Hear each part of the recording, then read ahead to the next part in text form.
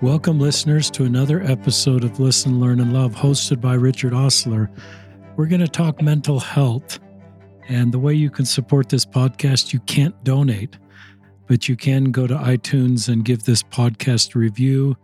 You can give a review for my books, Listen, Learn, and Love. Improving Latter-day Saint Culture is kind of what we'll be talking about in this podcast. You can review that book at Desert Book or Amazon. And I'll link to that book in the show notes that has topics we're covering. One of the topics is mental health.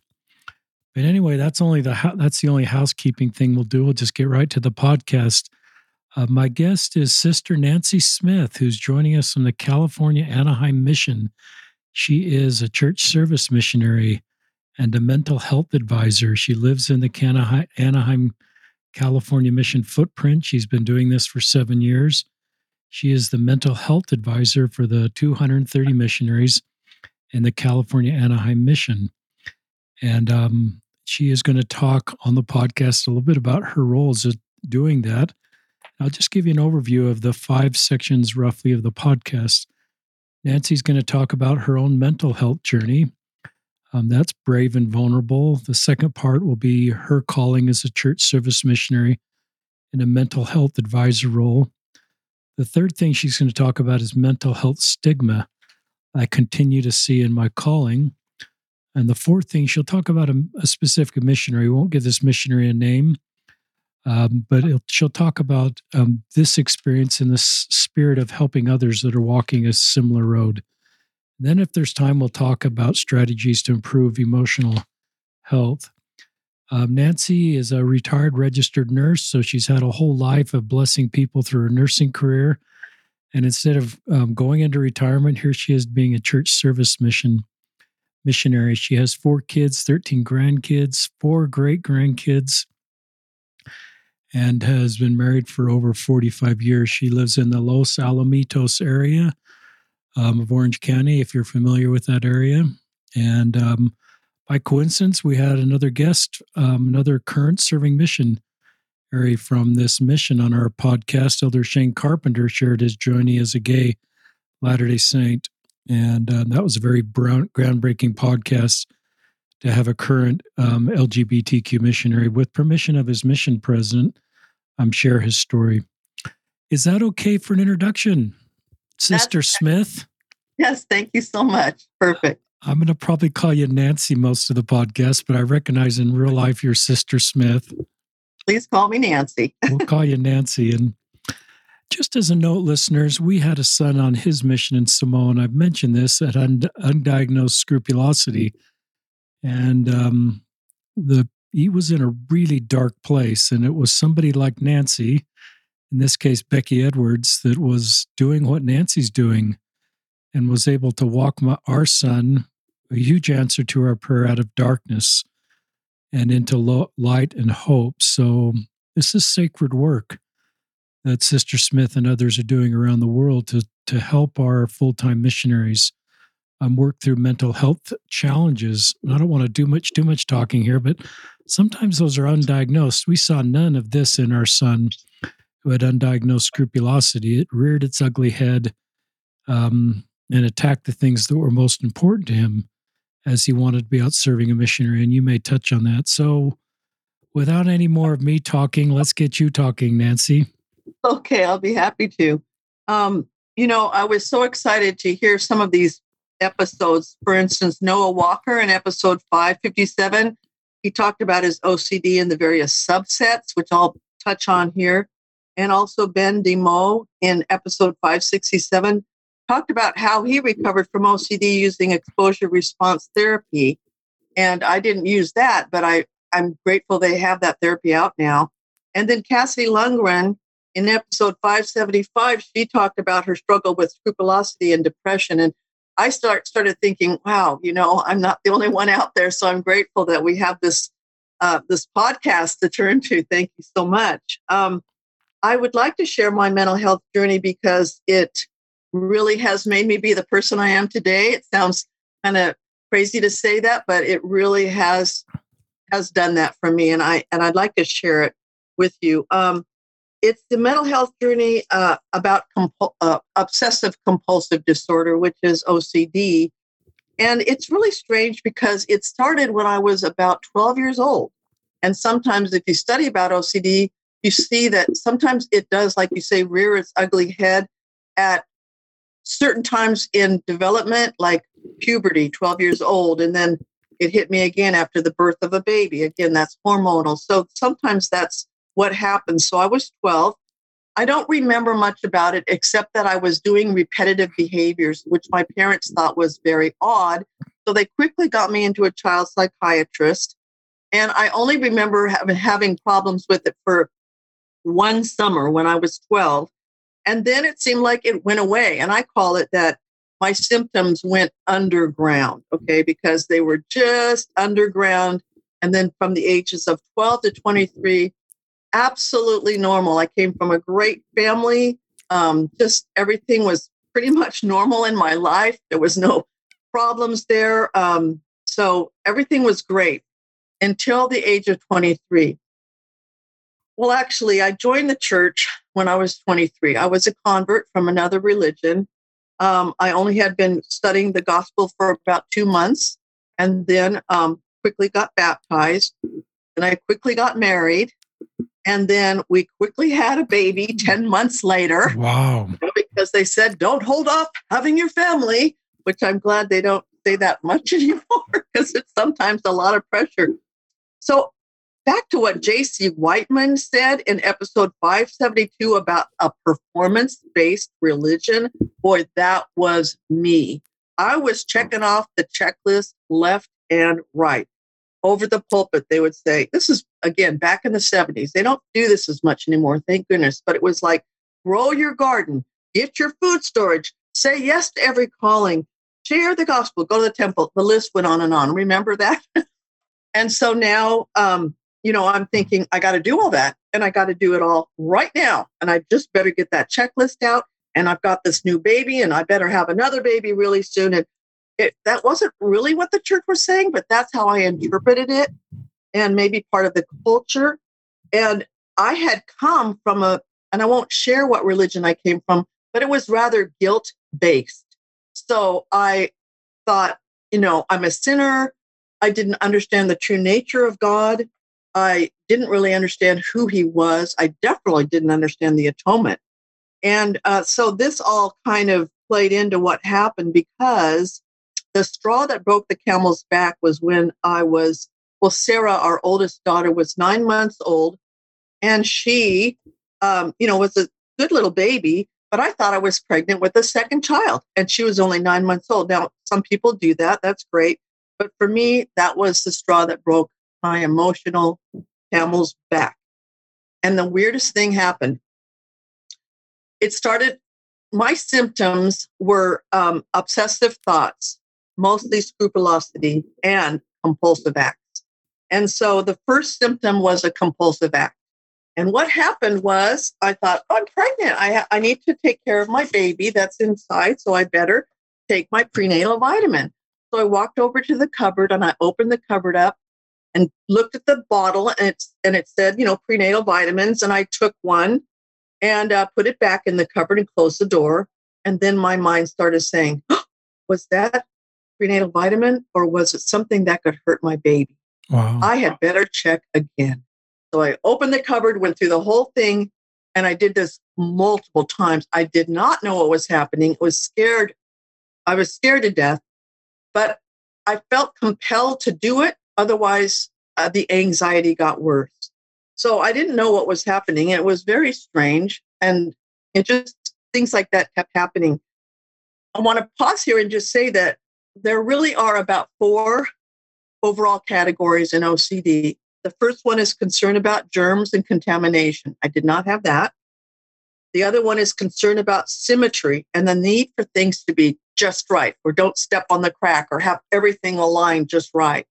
The third one is what I had, unacceptable, usually repetitive thoughts about things like sex, immorality, violence, and hyper-religiosity, which is what I had. I was hyper-religious or scrupulous about moral issues that come to mind against your will, right, over and over. And the fourth one was another one I had, which is concern about being responsible for harm or injury. So as I said, my OCD symptoms focused on those last two, ruminating thoughts about what was or wasn't a sin, and repetitive behaviors that I needed to carry out to keep everyone in the whole entire world safe from harm, especially babies. I was afraid that something I might do or didn't do might cause somebody harm. And mostly, as I said, I felt like I had to protect all children. And I'll give you a quick example. I was walking Sarah in her stroller outside of our home. I had barely left our home when I saw a nail on the sidewalk. So I picked up the nail and I walked back to our house and dropped it in the trash can, the outside trash can, and then decided to continue walking with Sarah in the stroller. Well, not too long after I started walking again, I started thinking, oh, did you throw that nail away or is it still there? Because if it's still there, Nancy, it will hurt a child and it'll be your fault and they'll probably die and you better go check. So I'd go back to that where the nail was and I checked. So I'm walking back and forth with the stroller, and anyone driving by would say, why does that lady keep walking back and forth in the same place? But here's the thing about OCD. Anybody else that can relate to this will get it. You don't care that you look, quote unquote, crazy. You have to do it. And you know in your mind, you're not crazy. You know that you are not. It is not psychosis. You still have your feet in reality. But the anxiety is great if you don't do the compulsive act. So it's very disconcerting. So this type of compulsive behavior that I had would continue until another one would take its place. There was no resting except when I slept. Everything was a compulsive thought or action. So this behavior is called a compulsion or a ritual. And later, it's interesting, during my recovery, my psychiatrist explained that my compulsive acts might partially be due to overcompensate for feelings of lack of control or subconscious anger regarding the lack of control that my new baby presented. Because, baby schedules are different than ours. They wake up whenever they want, and that was scary to me. So subconsciously, I resented her. So I overcompensated for that unacceptable feeling by trying to protect not only my baby, but all babies. Anyway, I found out that I was not pregnant because remember back then in the 70s, they didn't have tests that you could find out right away. So it took like 2 weeks. Found out I was not pregnant. And my husband and I thought this would all go away. Oh, that was it. That was the stress. It'll all go away. It not only didn't not go away, it got way worse. Okay. My other symptom, other than the checking for harm things, was religious scrupulosity, which, as you know, is a subset of OCD. And it's really described well by Cassidy Lundgren in your episode 575. And so scrupulosity can often involve religious or moral obsession. So my religious background, as I said before I joined this church, was very guilt-driven. So I didn't know the true nature of God. And as a convert, I didn't understand the atonement or how it worked. So I would think obsessively about every sin that I committed before I was baptized to make sure I had confessed them. And it got really weird because if I borrowed like a pen to write something down from someone, I felt compelled once I gave it back to ask them over and over if I gave them their pen back, because if I didn't give them their pen back, that would be stealing, and that's a sin, and I'm going to go to hell. So luckily my psychiatrist helped me with that pretty soon on, because he said, write a note that says, let's say her name was Betty. Nancy gave Betty her pen back, and then I would have Betty sign it. And then I would go to Betty and say, Betty, I know this is ridiculous. I'm so sorry. But if I don't give this note to you, I might be bugging you. Could you please sign this note? And so she would sign the note and I would leave Betty alone. And then if I had to be compulsive about it, I would read the note over and over instead of bugging Betty. Because oftentimes if your obsessive compulsive issues or symptoms reach out to other people, you get even more anxiety from the negative feedback you get from them because they think you're nuts, right?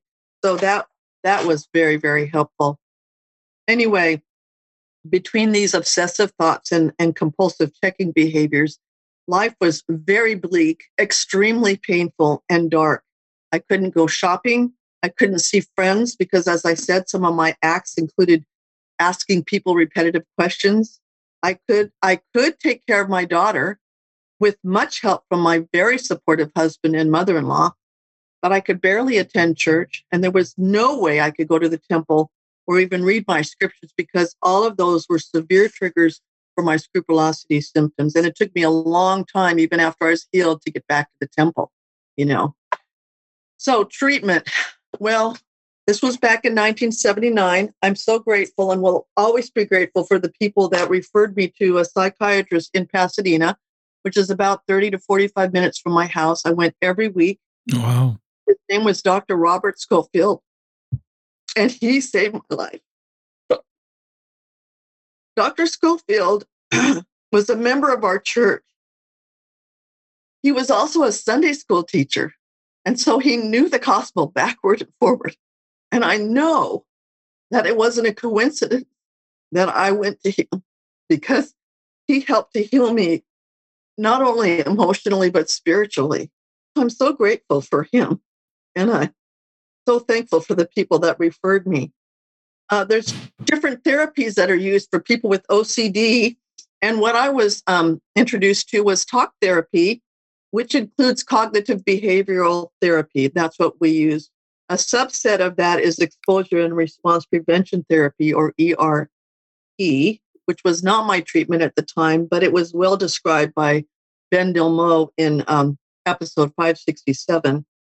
So CBT was my treatment, and he included in it tools that would help me decrease the amount of time I would spend in behaviors or compulsive thoughts. For example, I told you about the pen and how instead of asking them over and over, I would write it down. Little tools like that he taught me I wouldn't even thought of myself. So that was helpful. He said, no what ifs are allowed. And you'll see with people with OCD, a lot of their concern is about lack of control, wondering about the future. We all fear the future in some way or another.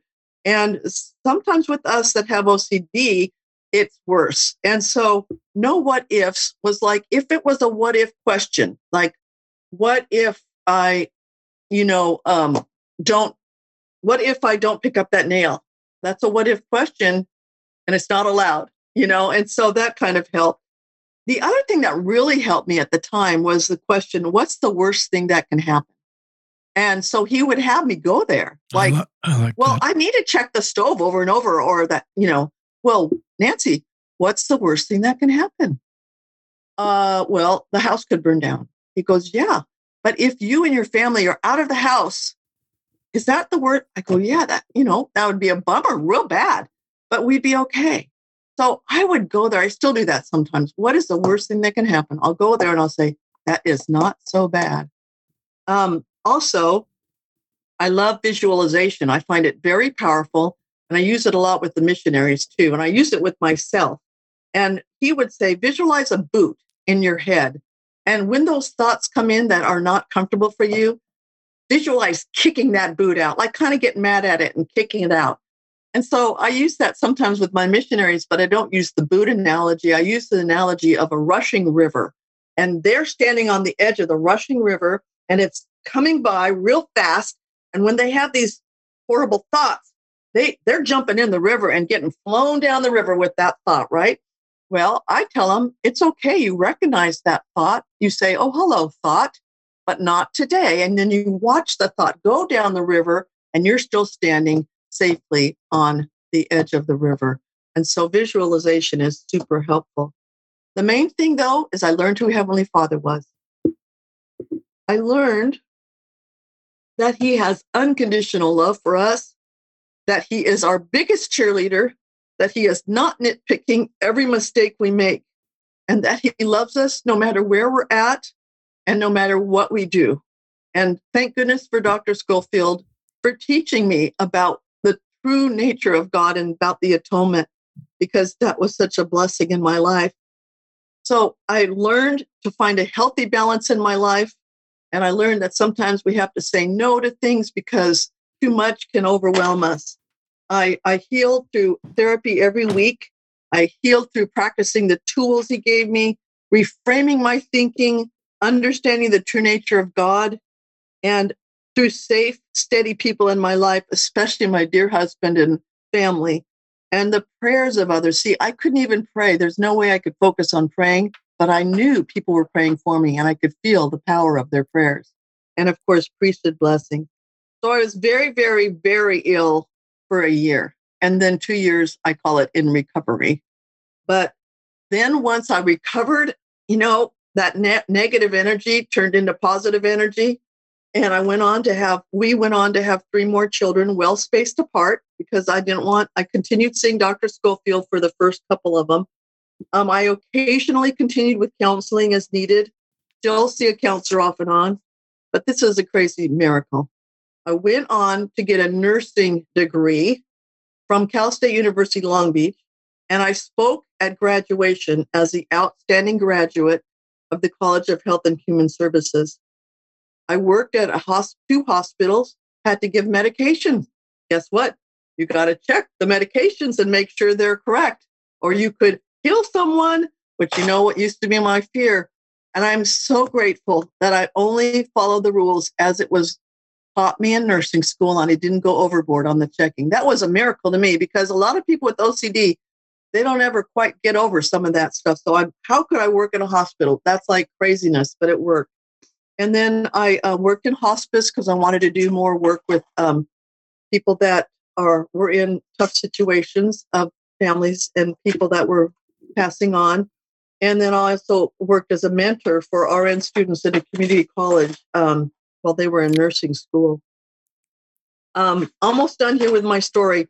I wanted to talk briefly about medication, because at the time in 1979, all that, about in the 80s, there wasn't a specific medication approved by the FDA for OCD.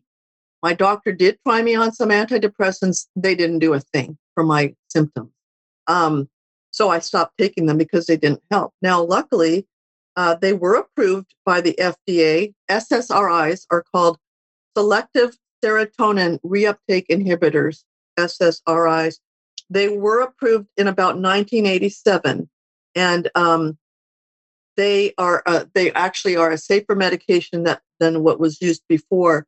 And some of the medications that are used for symptoms of OCD that the FDA has approved is like Celexa and Prozac and Paxil and Zoloft. I currently take Zoloft.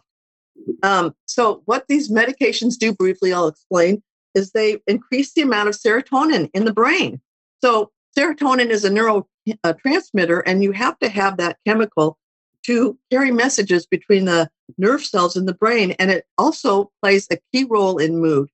So if there's not enough serotonin, depression or anxiety can occur, and that's why it's called a chemical imbalance. So the majority of patients who take medication for OCD see their symptoms improve. Sometimes, as it works with our missionaries, it takes several different medications until we find a medication or dose that works just for them. Some people, it doesn't help that much, but there are other options that psychiatrists can use to help with symptoms of OCD. And my point is, don't ever give up. Keep trying until you can get that help out that's out there to help with your symptoms. So as I said, everything was fine, dandy until 2020. And that's when I had back surgery for severe back pain. It was also right at the beginning of COVID. So I had an emergency lumbar laminectomy, which solved the problem. But the combination of this COVID scare and isolation and PTSD from severe pain, I fell back into some obsessive thoughts. And I went, oh no, not again. But I had the tools. So I used the tools, but it was super hard. So that's when I finally found a new psychiatrist that put me on a medication that's helped me so much. Sertraline, a name for that is Zoloft. And eventually I was put on Buspar, and it really helped. My counselor really helped because my compulsive thoughts were not the checking thing. I knew that never came back, but the scrupulosity did come back, which wasn't that bad at all. I could still function really well. But I went to a counselor at Family Service, and she said one sentence that has really helped me, and that is, what is my intention? So my concerns would be, I would leave the store and I wondered, did I pay the lady at the store? Well, of course I paid the lady at the store, but the scrupulosity wanted to ask if I did. And guess what? I wouldn't let it. You know why? Because the answer to what is my intention is that Nancy Smith is a good person and would never on purpose leave a store without paying. So of course your intention is good. And therefore you don't have to go through the compulsive thought again. I use this with my missionaries and it really works a lot. So I'm grateful for that. Okay, to close up this segment, my healthy compulsive personality now is kept at bay using medication and counseling as needed and the tools I've used throughout my life. Also, a change in thinking from performance-based religious life to following promptings and carrying out service because I love Heavenly Father and my Savior. Keeping in mind the importance of balance and that I don't have to fix everybody and everything right now, and I don't have to do it alone. I still have an obsessive personality, but I let it work for me now. So I've been able to harness that negative energy I had when I had active OCD symptoms into healthier and more balanced activities. So that's the end of my first segment. Do you have any thoughts or questions? That was just terrific. Thank you for being so honest and vulnerable. You have a lot of gifts. One of the gifts is being on this road for a long time. And then you have the long view of this to be able to help others that are just realizing this is their road. So let's just move on. Okay. So I want to share a little bit what I do in my calling as a church service missionary and mental health advisor role.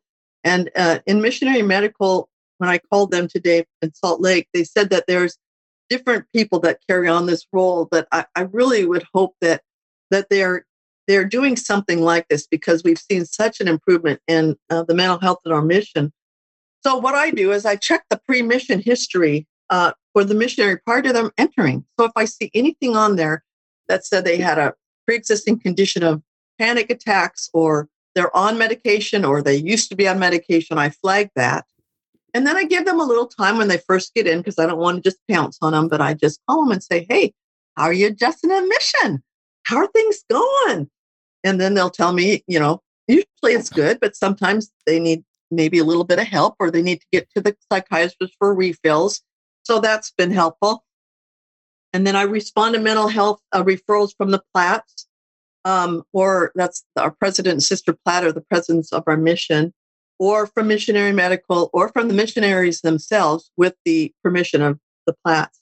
And then I triage the missionary. They either come to my home or I talk to them on the phone to see exactly what their concern or issue is. And sometimes we can just meet and talk about some strategies to improve emotional health because it might just be, a difficult time communicating with their companion. But if it's something that's a little more deep-seated and it is not in my scope of practice, I will get them into counseling and or to the psychiatrist. And then I have to work with Salt Lake City to get the approval for that, which is easy to do. And then I follow up with them after counseling or once they've been prescribed a new medication to make sure that there's no side effects and that it's working for them. And then before departing home, I meet with them to navigate how they will continue to get the therapy at home that they might need. And I have to tell you that how much this program has helped our missionaries stay in the field and thrive. And I want to share one example. I'm going to change his name. So this is not his name. His name is Elder Barnes, but that's not his name. And I just want to quickly tell you his story real quick. He came out on the mission, and the first week he was there, he said to himself, and he told me, I'm going home. I cannot handle this mission. I do not want to be here. I said, well, let's talk about it. And of course, he talked to the mission president's wife and mission president. They said, please talk to Sister Smith. So we talked, and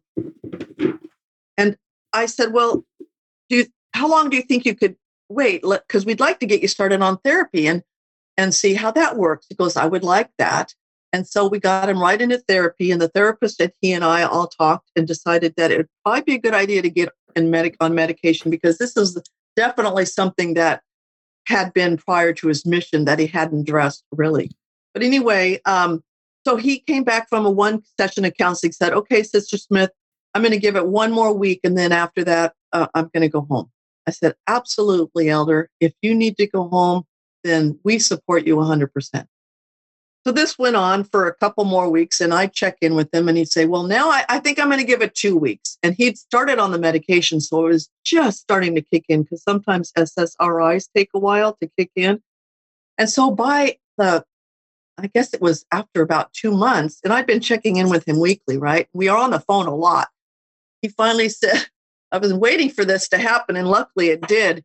I said, okay, do we need to set another 2 weeks? And he goes, are you kidding, Sister Smith? He goes, I love my mission. I'm staying. There's no way I'm going home. I'm doing so much better. And this is why I keep staying. I tell everyone, they say, why are you still doing this calling? Let me tell you this story. And so it's just so cool to see that happen, where these missionaries come in and they maybe had some problems before. They didn't know they had problems. We got help for them. This great team of family service counselors and our psychiatrists and the Platts and other missionaries supporting them and their families supporting them. It's just amazing to see the change. And then what happens? Not only can they stay on the mission, but they thrive as individuals. So I just kind of wanted to share that with you to let you know it's so great what happens with this in this mental health advisor role and why I love it so much. Any thoughts on that? That's great. I love that story. Yeah. Okay. So moving on to the mental health stigma, we see this a lot with some of our missionaries, and the stigma of being labeled crazy or different keeps some of them from asking for help. And this goes not just with the missionaries, but people in general. I think it's getting better now. People are, especially young people, are talking about it more openly. But the stigma of being labeled keeps some people from asking for help. There's also a lot of misinformation regarding medication, counseling, and mental health in general. So in the show notes, Richard's going to post some of these resources that I have that are actually really reliable sources for mental health, each of the kind of illnesses that there are, and medication. And that's the National Institute of Mental Health, also the Substance Abuse and Mental Health Service National Helpline, medlineplus.gov, and then, of course, the new Suicide and Crisis Hotline, which is 988, and a book that has helped me tremendously called The Power of Stillness, Mindful Living for Latter-day Saints. So those will be in the show notes. I want to share a quick story about a missionary, will not share his name, of how he reached out for help and how it improved his life and what a journey he had. Again, I will not use his name. He was assigned initially to a mission different from our own in 2019 and just got released from our mission in 2022. That's how long he'd been doing this. So he was assigned right before COVID hit, and then he served there for a while. He had stress, he had panic attacks, he had anxiety in the MTC, and he said he, quote unquote, toughed it out. That's all he did. He didn't tell anyone he had a problem. Then COVID hit, and he was sent home for 14 months, okay? And, of course, released. And that's when he hit a deep depression, and he had suicidal ideation. Well, he discovered during that time that he had same-sex attraction and that he was bisexual, which added to his depression. And he told his sister, and his sister told his mom that he was having suicidal thoughts. So the family got him into therapy. They got him to the doctor to prescribe medication, and they were very supportive, which was such a blessing. He got a little bit better, quite a bit better, and was reassigned to our mission, California Anaheim Mission. But the stress returned in the forms of perfectionism and a little bit of still concern about his sexual identity issues. So he was referred to me through President Sister Platt, and he did get counseling, and he saw our doctor for refills of the medication he was already on. The counselor helped him. He was open with him about his same-sex attraction, and he counseled with him, and with the Platts, they were very supportive. That helped a lot. But he stopped taking his meds because he thought he was having some side effects, and also he wanted to see what life was like without taking the meds anymore. But it was not good. He had a downward spiral, severe depression, feelings of wanting to kill himself, and dealt with it by staying hyper busy with no downtime to even think. So he realized, okay, he said, I have a chemical imbalance. I need to stay on this medication. It's okay, which it is okay. And so he went back to the psychiatrist that we have, and he was prescribed a couple of medications, which really improved his quality of life. Completed his mission, his mood and his self-esteem has improved. His feelings about his identity are solid. He has a huge desire to come unto Christ, to help others come unto Christ, and to help people who struggle like he did. In fact, he told me he wanted to go to medical school and become a psychiatrist because he wanted to help people. He now knows that it's okay to be imperfect, and he's still loved by Heavenly Father. And he knows that God is merciful and that God can make weak things strong, because he used to try to have to be perfect with everything. And he realizes now that he doesn't have to be. He shared with me, Ether 12:27, how the Lord can make weak things become strong. He knows he's a child of God. He knows that he still has a place, that God has a place for him along with all the other LGBTQ individuals in our church. And I'm just grateful that I had the opportunity to know this young man and to see him move through the struggle and become truly a someone that the Lord can utilize to help other people. That's a great story. I don't know if this missionary is listening, but you're a warrior and you're a hero, and your courage to come back on your mission. People around you that felt you were emotionally stable enough to do that. Then being assigned to the Platts mission. I was going to call them the Pratts, but the Platts mission. It had to be somewhat inspired, and then have Sister Smith as your mental health counselor, advisor, and being honest about your sexual orientation.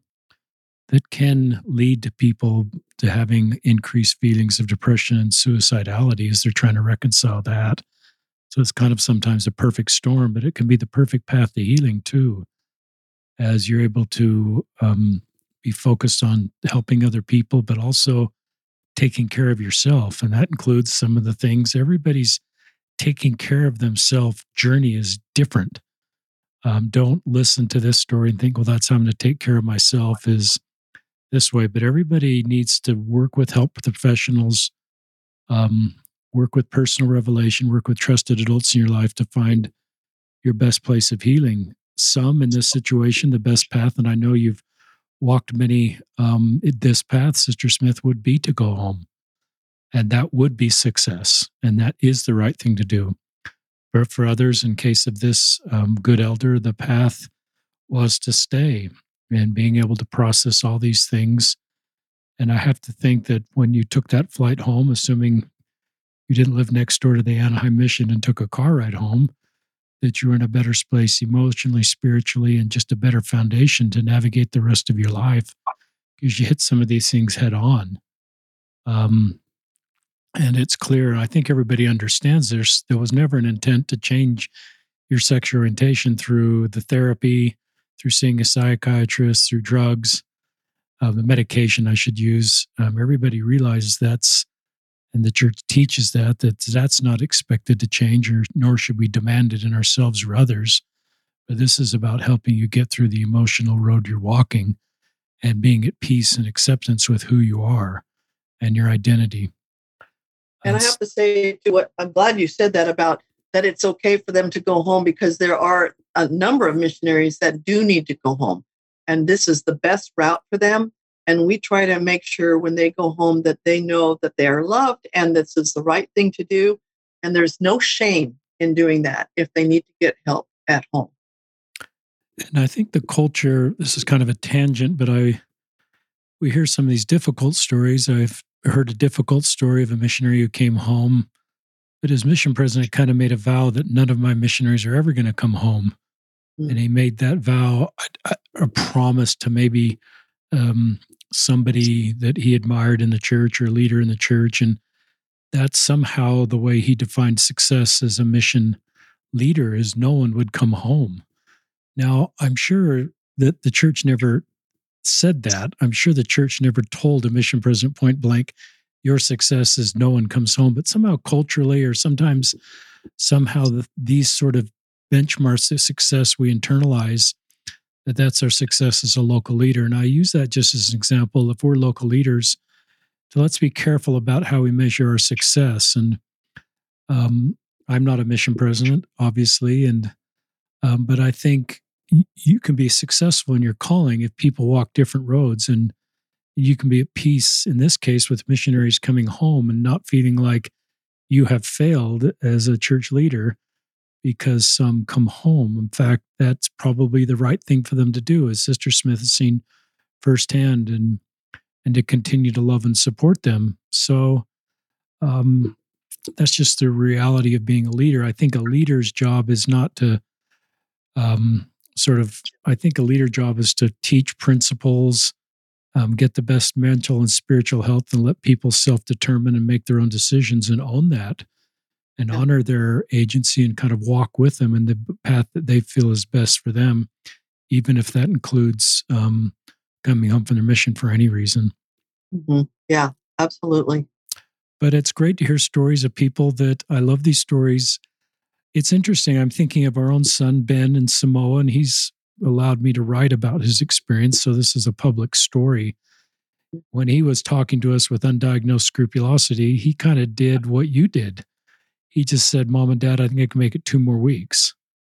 And he was open about suicidality and his dark feelings. And he did tell that to his mission president, our stake president. I think missionaries, that's a good thing to do. And everybody felt he was emotionally stable enough to continue.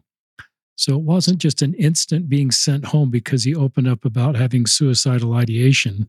Right. I think we need to create a culture that it's okay to open up if you feel that way.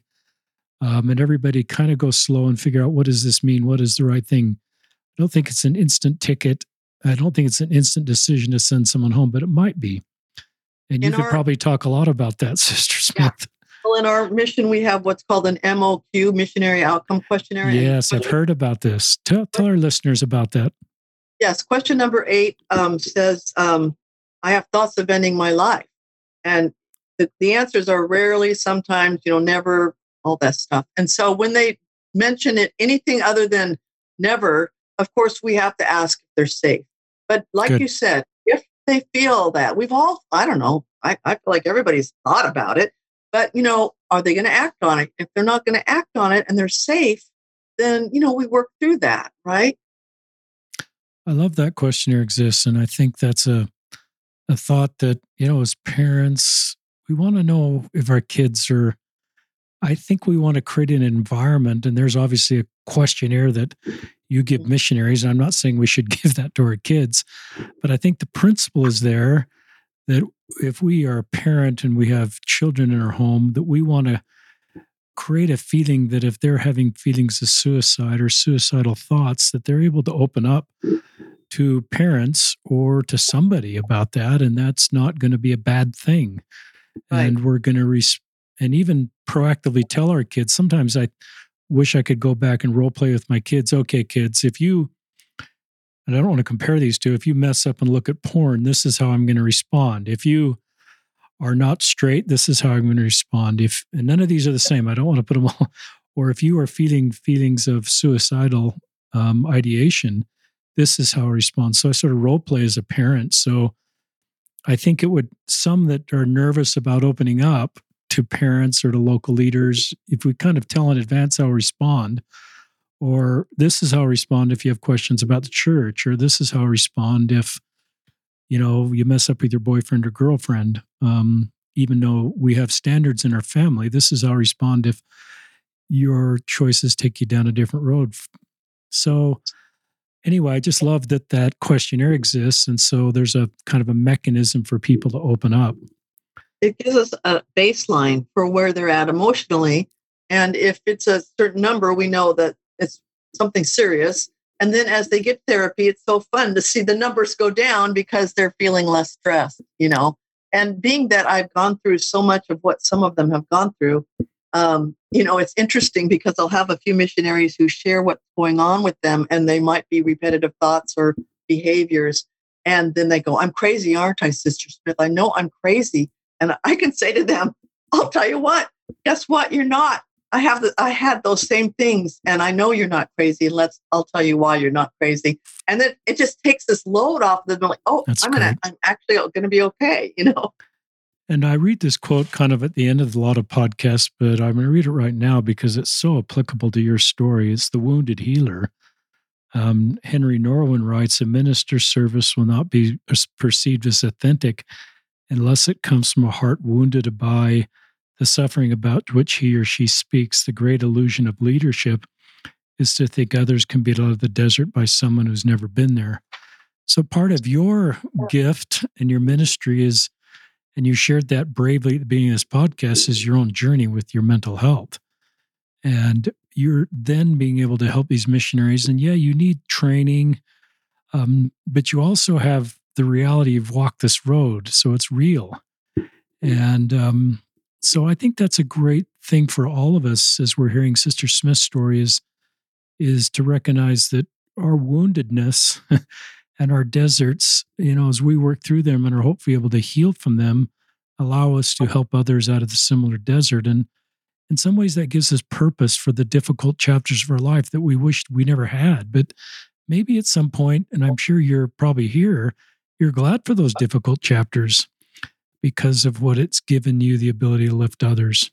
I look back at those years and they really were horrible, but I'm grateful for them now because I was brought to understand God.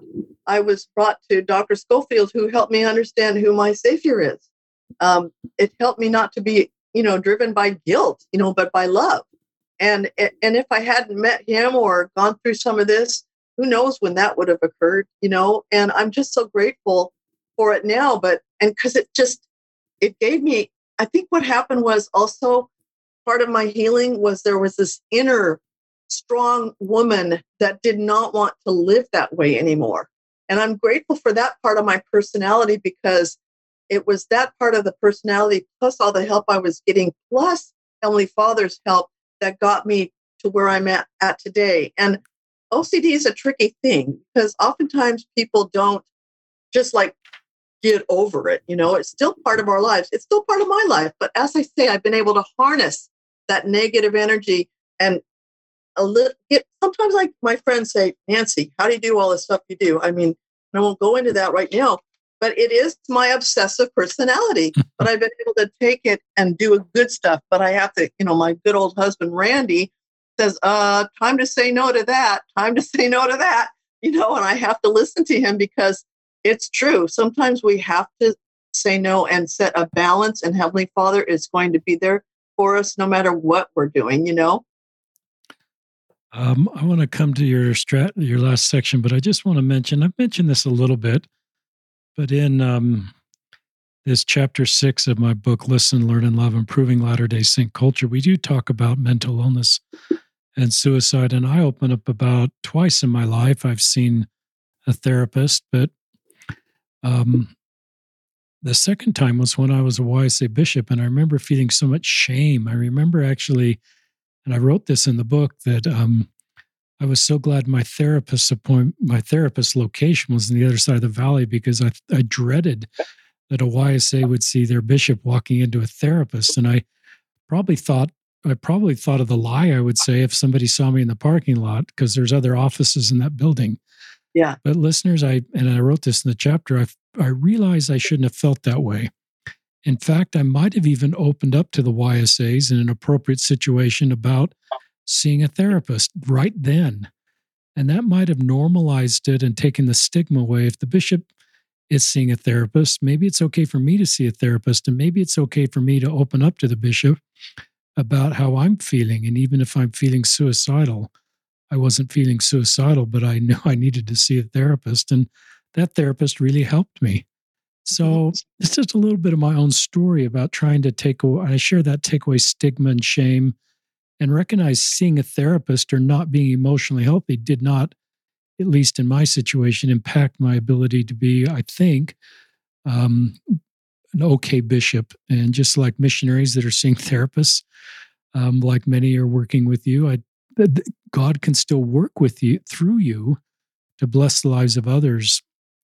One other thought that came to my mind is this playing mind games to stay on your mission. I remember my own mission after the first day in England in 1980. It was an intense day, Sister Smith. And I remember coming home that night after day one of 2 years, I can't do this.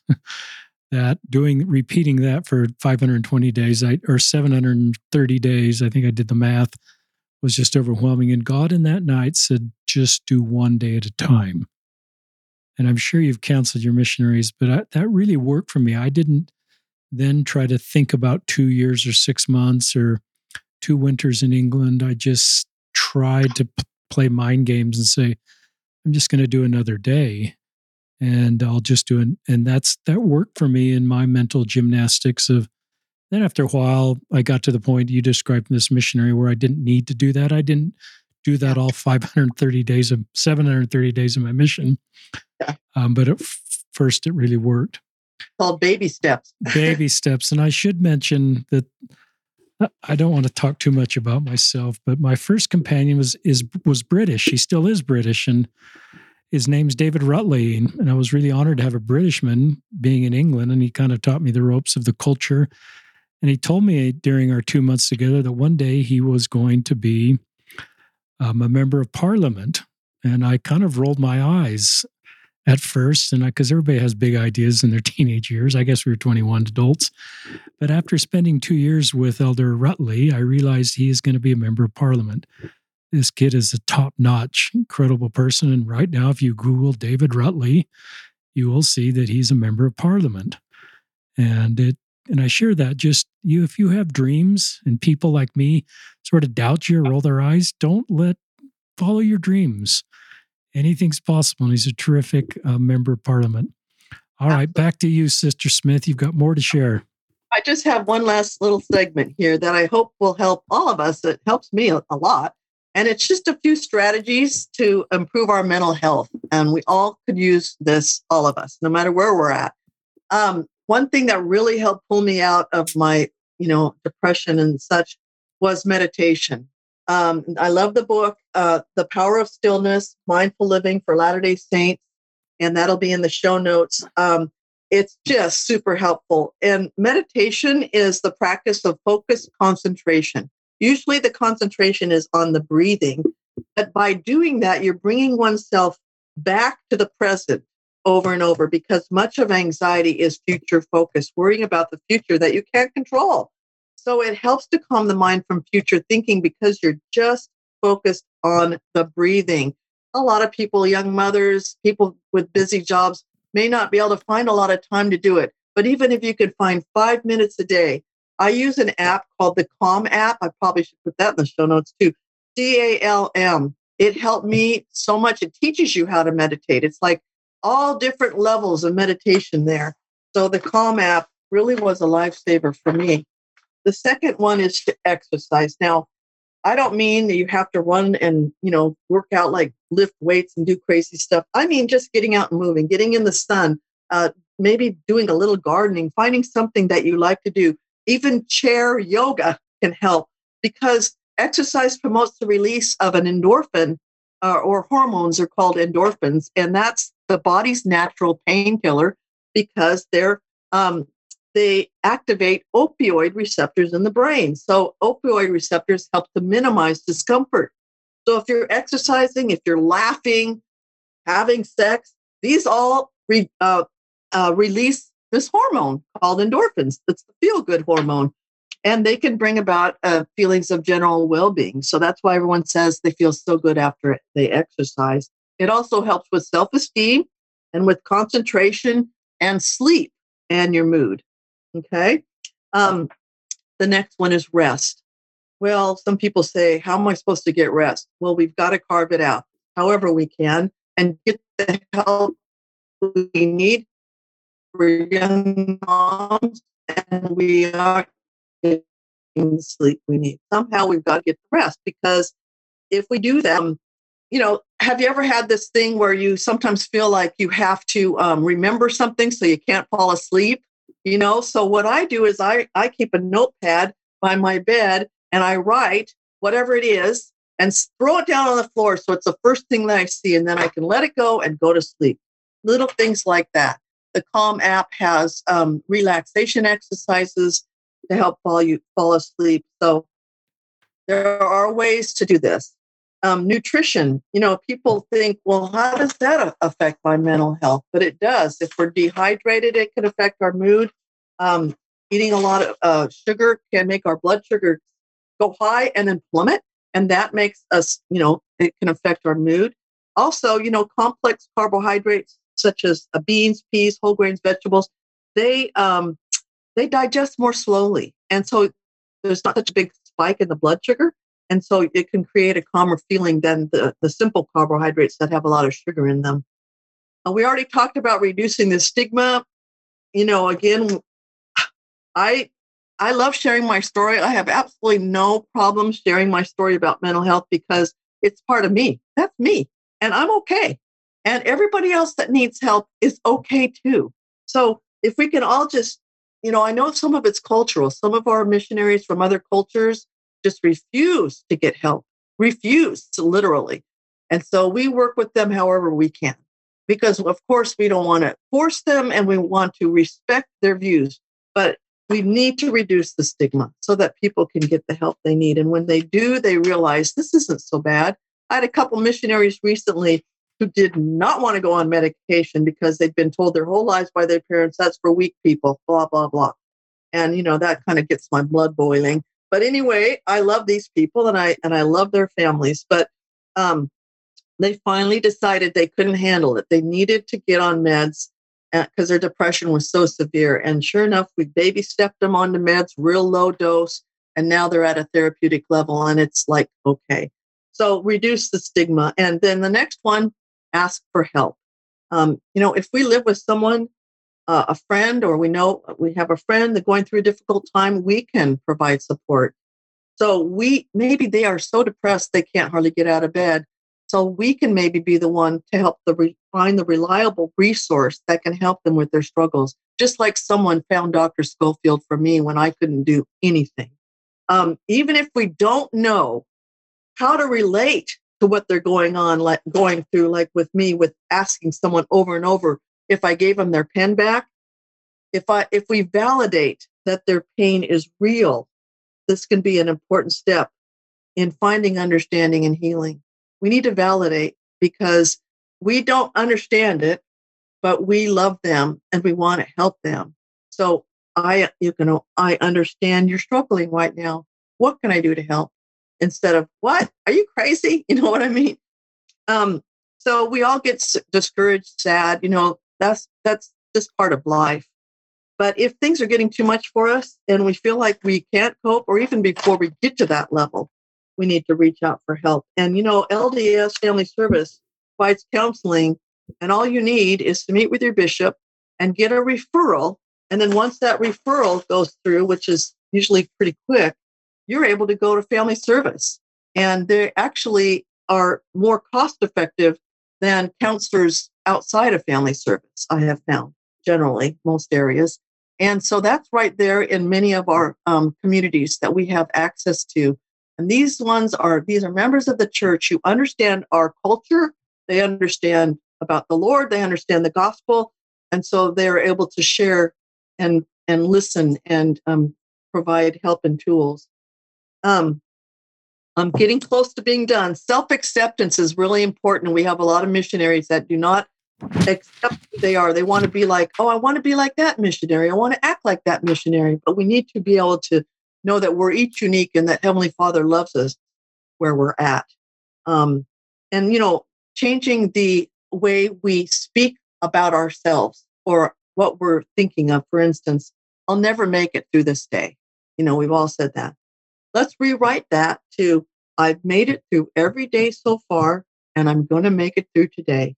All I have to do right now is what is in front of me, one baby step at a time. So we need to kind of change that negative thinking to a positive, like you did, each day, baby steps through that mission, right?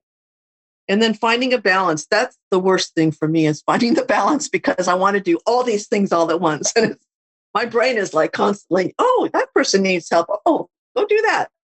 And so I have to sit down and kind of sit on my hands, but find a balance. That's really important, because if we're putting all eggs in one basket, that's not healthy. So we need to really be asking our Savior what he wants us to do right now. What is most important right now? Some of us have a hard time praying when we are quite ill. And I cannot tell you the power that you receive through other people's prayers. The blessing that, well, I'll just share, when our son, who was 14 at the time, was diagnosed with osteogenic sarcoma, or bone cancer. Wow. He's still with us, but at the time he was 14, and I had just come home from the hospital where he had just been getting more chemo. And it was about 10 o'clock at night, and I just had stepped in the shower, and I felt this overwhelming feeling of just love. And it came to me that these were the prayers of people praying for me right then and there for our son and for us. And I felt really almost physically lifted up from the strength and power of those prayers. And I'll never forget that experience, because I know people were praying for me as they are praying for these missionaries we have. People always say, bless the missionaries. I know the Lord answers those prayers. I've seen it happen in my life working with these missionaries, where he has sent them here not only to serve the people in this mission, but to be healed. And it's just been such a blessing for me, and I'm so grateful to be a part of it. Thank you for your service. If there's parents listening of current missionaries or future missionaries, I think this is a window into the support system that exists within missions around the church. You have mission leaders, a mission president and his wife, but you have this whole circle of support. Some of that's centralized in Salt Lake City, but a lot of it's right there on the front lines, like the Sister Smiths of the world and many others that are dedicated and consecrated for the success of missionaries. And I think it's scary as a parent to send a missionary out, but I think it's good to know that there's a support network rooting for and cheering for the success, and also working to help them keep emotionally safe. So I think we've never done a podcast with a current a service missionary before, a mental health advisor. So I think this is a window into this world that most of us don't usually connect with. I wanted to close, listeners, with just some of my thoughts I put on Instagram. It's kind of a series of slides I'll just read. I'm doing this because of that cultural thing that if we're strong, we don't need medication. Our doctrine is that all things are possible through Christ, as we know he raised Lazarus from the dead. However, for mental illness, my feeling is generally Jesus doesn't cure it, just like he doesn't cure a broken leg. Yes, Jesus, through his atonement, can give us more hope and peace. Yes, turning to Jesus is a good thing. Yes, miracles can happen. I worry if we tell someone with a mental illness to solve it by turning to Jesus and practicing more religious effort, we are putting it all back on them to solve it. We don't ask this to someone with a broken leg, so I don't think we should ask to someone with mental health challenges. Just like we turn to a doctor for a broken leg, we need to turn to therapists for mental illness. I also worry as the mental illness continues, even with more religious effort, one falsely concludes Their heavenly parents do not love them, and they are broken. That something is missing in their religious activity formula, leading them to try harder, leading to more shame and feelings of brokenness. I also worry invoking Satan into discussion around mental illness creates a feeling this is a spiritual issue. Yes, Satan is real, but I don't think Satan causes mental illness or prevents its cure, just like Satan doesn't cause a broken leg or prevents its healing. I do believe that Satan can reduce hope, increase shame, and keep us from reaching out to the path of healing. Jesus increased hope, reduces shame, and wants us to find paths of healing. I hope and say we do things to help others and ourselves be more open to therapy for mental illness, and not just messages of just be more faithful. It's not a spiritual weakness, just like having broken leg is not a spiritual weakness. And like some physical illness, some mental illnesses may not be healed in mortality. That's the reality of our fallen mortal world. But I believe Jesus, and I believe he can bring peace into our lives. We need Jesus, we need doctors, and we need therapists. And if you are suicidal or have suicidal ideation, please call, text, chat 988. So that's just some of my layman's perspective on this topic after listening to people like you that have expertise in this area. So, Nancy Smith, thank you for sharing your life with us for an hour. Thank you. You've had a son with a serious medical issue. You've talked about your own mental health. You've spent 7 years as a mental health advisor. My feeling is there are hundreds and hundreds and hundreds that are blessed. And not only have you blessed them, but you've given them tools to bless others because they see how this works in their lives. They want to, at a really teachable point in their life, take what they've learned and share it with others. So the effects of your service ripple. And that's me not only talking to Sister Smith, but all of you in the mental health field. There's a deficit of people like Sister Smith in this space. Many of you are thinking about careers in this space because you recognize this. I go speak sometimes at BYU and to some of the classes that are training people to become therapists. And if you decide that's your road, it's a road that's really needed right now. Big time. And so thank you for all of you therapists out there that are helping. Your work is so needed. And thank you, Sister Nancy Smith, for joining us on another episode of Listen, Learn, and Love.